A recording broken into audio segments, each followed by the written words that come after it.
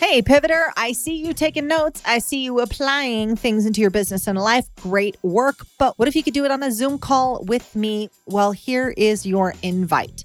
I am hosting a free live event on Zoom where I get to know you, your challenges, and help you work through them as we accelerate your growth together. This is a free virtual event, and I'd love for you to join. Hop over to pivot-me.com/event and save your spot now. We'll keep these small. They will fill up. I'd love for you to be there. Again, it's pivot-me.com/event. We'll also put the link in the show notes, and I'll see you there.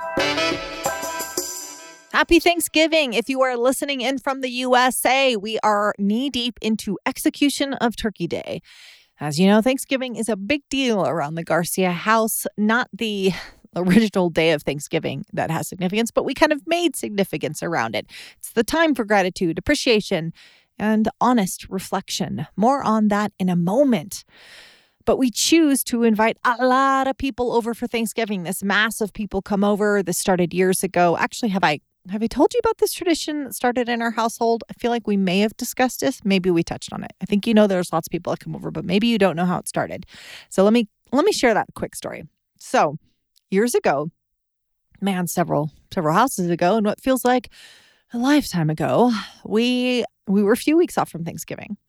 And we had a friend that was going through a really rough time. He and his wife were getting a divorce. He had 2 little kids. And at the time, he barely knew which way was up. Almost overnight, he essentially became a single dad. It was a really rough season in his life. And it was just before Thanksgiving. And I can remember him saying, I want to give them a normal Thanksgiving.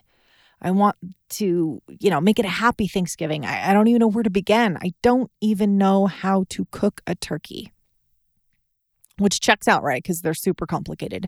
I mean, if I've got to go into the ass of anything to cook it, I'd rate that at a difficulty level 10. But in that moment, also not knowing how to cook a turkey, but in that moment I said, well, this is what you're going to do. You're going to bring your kids to our house and we're going to cook a turkey. Did I know how? No. Did I have kids of my own or how to create a normal Thanksgiving for kids? No. But what I did know how to do was to show up for people, to support people, especially people in hard times. So we brought over his kids. We made a turkey, ass and all, and it was great. Normal for his family in that season. And then we got to thinking, who else doesn't have a place to go? Who else doesn't know how to cook a turkey, a home to spend Thanksgiving in? Who else needs a sense of normalcy at this time of year? And an idea was born. I started calling it the Island of Misfit Toys. Anyone who didn't have a place to go came to our house. Our houses changed over the years. They got bigger, way bigger, then they got smaller, but the crowd did not. Some years we've had 25 people. Other years it's been 45. I think the biggest we had was 47. It is a production.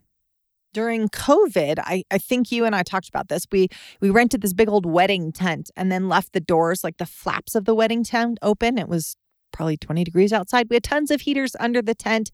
It was miserable and memorable, which is the way most of our funniest memories play out, right? A little bit of miserable, a little bit of memorable. But Thanksgiving has always been a significant time of year for us. It's about helping, showing up for people. And it's also about reflection. On Thanksgiving Day, before the chaos ensues, I go for a long walk, me time. Reflection time, sometimes in the mountains, oftentimes just downtown. Last year, I walked through my old university campus, listening to music and reflecting on the year. So this year, I'm bringing us back to reflecting. Welcome to Pivot Me, where we give business tips and mental hacks so you can move past your biggest obstacles and live the life you've earned. And now your host, business advisor and performance expert, April Garcia. For years, I made large companies larger and rich people richer. Now I coach driven entrepreneurs to hack success, create more time, and get better results through high-performance habits, the Multiply Me method, and a little mental gymnastics. On Pivot Me, I talk to thought leaders and experts sharing our successes, our many screw-ups, and how we can all use both to move us to the next level. Join us and learn real, simple steps to pivot you and your business towards the life you've earned. So, you and I spend a lot of time talking about how to get better, to do better, to be better, but there is an area of your life that gets no airtime, an area you overlook. Oftentimes, we purposely overlook it. We see it. Oh, yeah, we see it because it causes us discomfort, pain, so we don't drag it into the light. It's this thing that probably doesn't appear on your goal list. It isn't one of your 4 rocks that we do together at the end of the year. It probably isn't measured on your wheel of life, but it is there nagging at you. Why don't we talk about it? This area, this thing? Why don't we address it? Perhaps we think, I simply can't change it. It's outside of my control. I posed this question to the Pivot Me Academy. I asked in my mastermind, what is the area in your life you are avoiding? Where is a place in your life you need to apply this work, but you don't? Maybe you don't even want to acknowledge it's a problem. It took actually my mastermind a second to switch gears because they're all pumped up, right? They're all fired up. It's high energy. They're like, all right, give me another, high performance habits, another way to deliver excellence. Yeah, we do all that too. But I was asking about something different. I was asking about the chapter of your life you ain't reading out loud. You see, I too had areas of my life that I felt a little helpless in. I felt like I wasn't able to change it. I largely looked the other way around these things. Some of it depended on other people, involved stuff that I didn't want to face. Maybe I thought I had dealt with it. Maybe I completely lied to myself that I dealt with it, despite all the evidence to the contrary. So in my mastermind, I asked this question, and then I share the area of my life I've been avoiding. And then their stories start to pour out. Vulnerability works like that, right? Like you've got to show them your messiness before they show you theirs. Someone's got to be courageous first.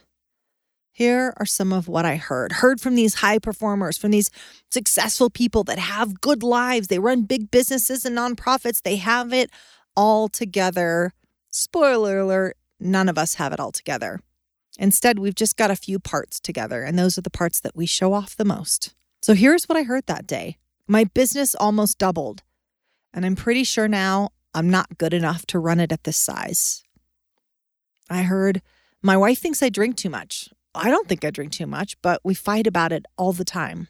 I heard, I do well at work. I'm a high energy guy, but I'm not monitoring my blood pressure because I'm afraid it's out of control again. And I don't want to know. I heard, I don't have the relationship with my daughter I thought I would have, and I'm at a loss of what to do about it. I heard I barely talk to my wife. She seems mad at me daily, and I don't know what to do. And those were just some of the ones that were shared like real time in the call. There were ones that they reached out to me after the call, and one of them was, I pretend I don't care about my size. I do. I just don't feel like I have the power to do anything about it. Or I don't want to be part of my business anymore. I actually hate my business, but I'm indebted to it and people are depending on me. There is nothing I can do. First, I want to acknowledge the courage that takes. The courage to drag these parts of our lives out from behind the shadows and hold them up to the light. That part is hard. That part is scary, humiliating, vulnerable. But that step, it strips the thing of its power. And you take that power you've been giving it for so long, suddenly becomes yours. So here is what I want to say to you. Here's what I need to say to you. You've got a thing like this too.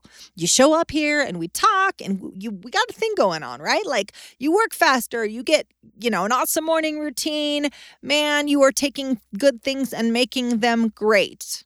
But you got another thing, a thing that needs to be talked about. And here's the thing, you don't have to talk to me about it. You don't have to tell me about it. You don't even have to tell someone else about it, but you do need to tell yourself. You need to be honest with you. You need to face it, even if it's just telling you in the mirror, say it out loud. Shame cannot survive being spoken, or so Brené Brown tells us all the time. Now, I did not find that to be true for myself at first. My shame did survive being spoken. However, what did apply to me was the second part of that statement for Brené, which is The antidote to shame is empathy. Whoo, that part is hard. But I have found that part to be very, very true. Would you like to see the behind-the-scenes footage of the Pivot Me interviews? We have launched April Garcia Pivot Me on YouTube. Take 10 seconds now and go to YouTube and enter April Garcia Pivot Me, or enter it directly at youtube.com/April Garcia Pivot Me. You can see all the guest interview with Jay Abraham, Sharon Lechter, Cameron Harold, John Lee Dumas. We are releasing new videos every Tuesday. Go ahead and stream with us. Hop on and join us. And please support us by giving that thumbs up and subscribing. It really does matter. And you are going to love these videos. Thanks for joining Pivot Me on YouTube.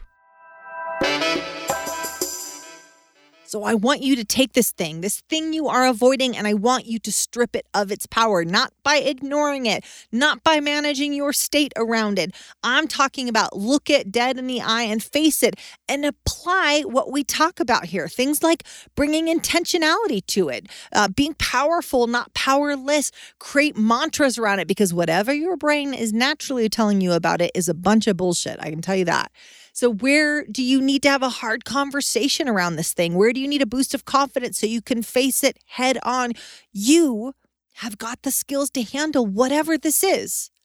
And remember the success formula we talk about. Cameron Harold's success formula. Focus times effort times faith equals the likelihood of success.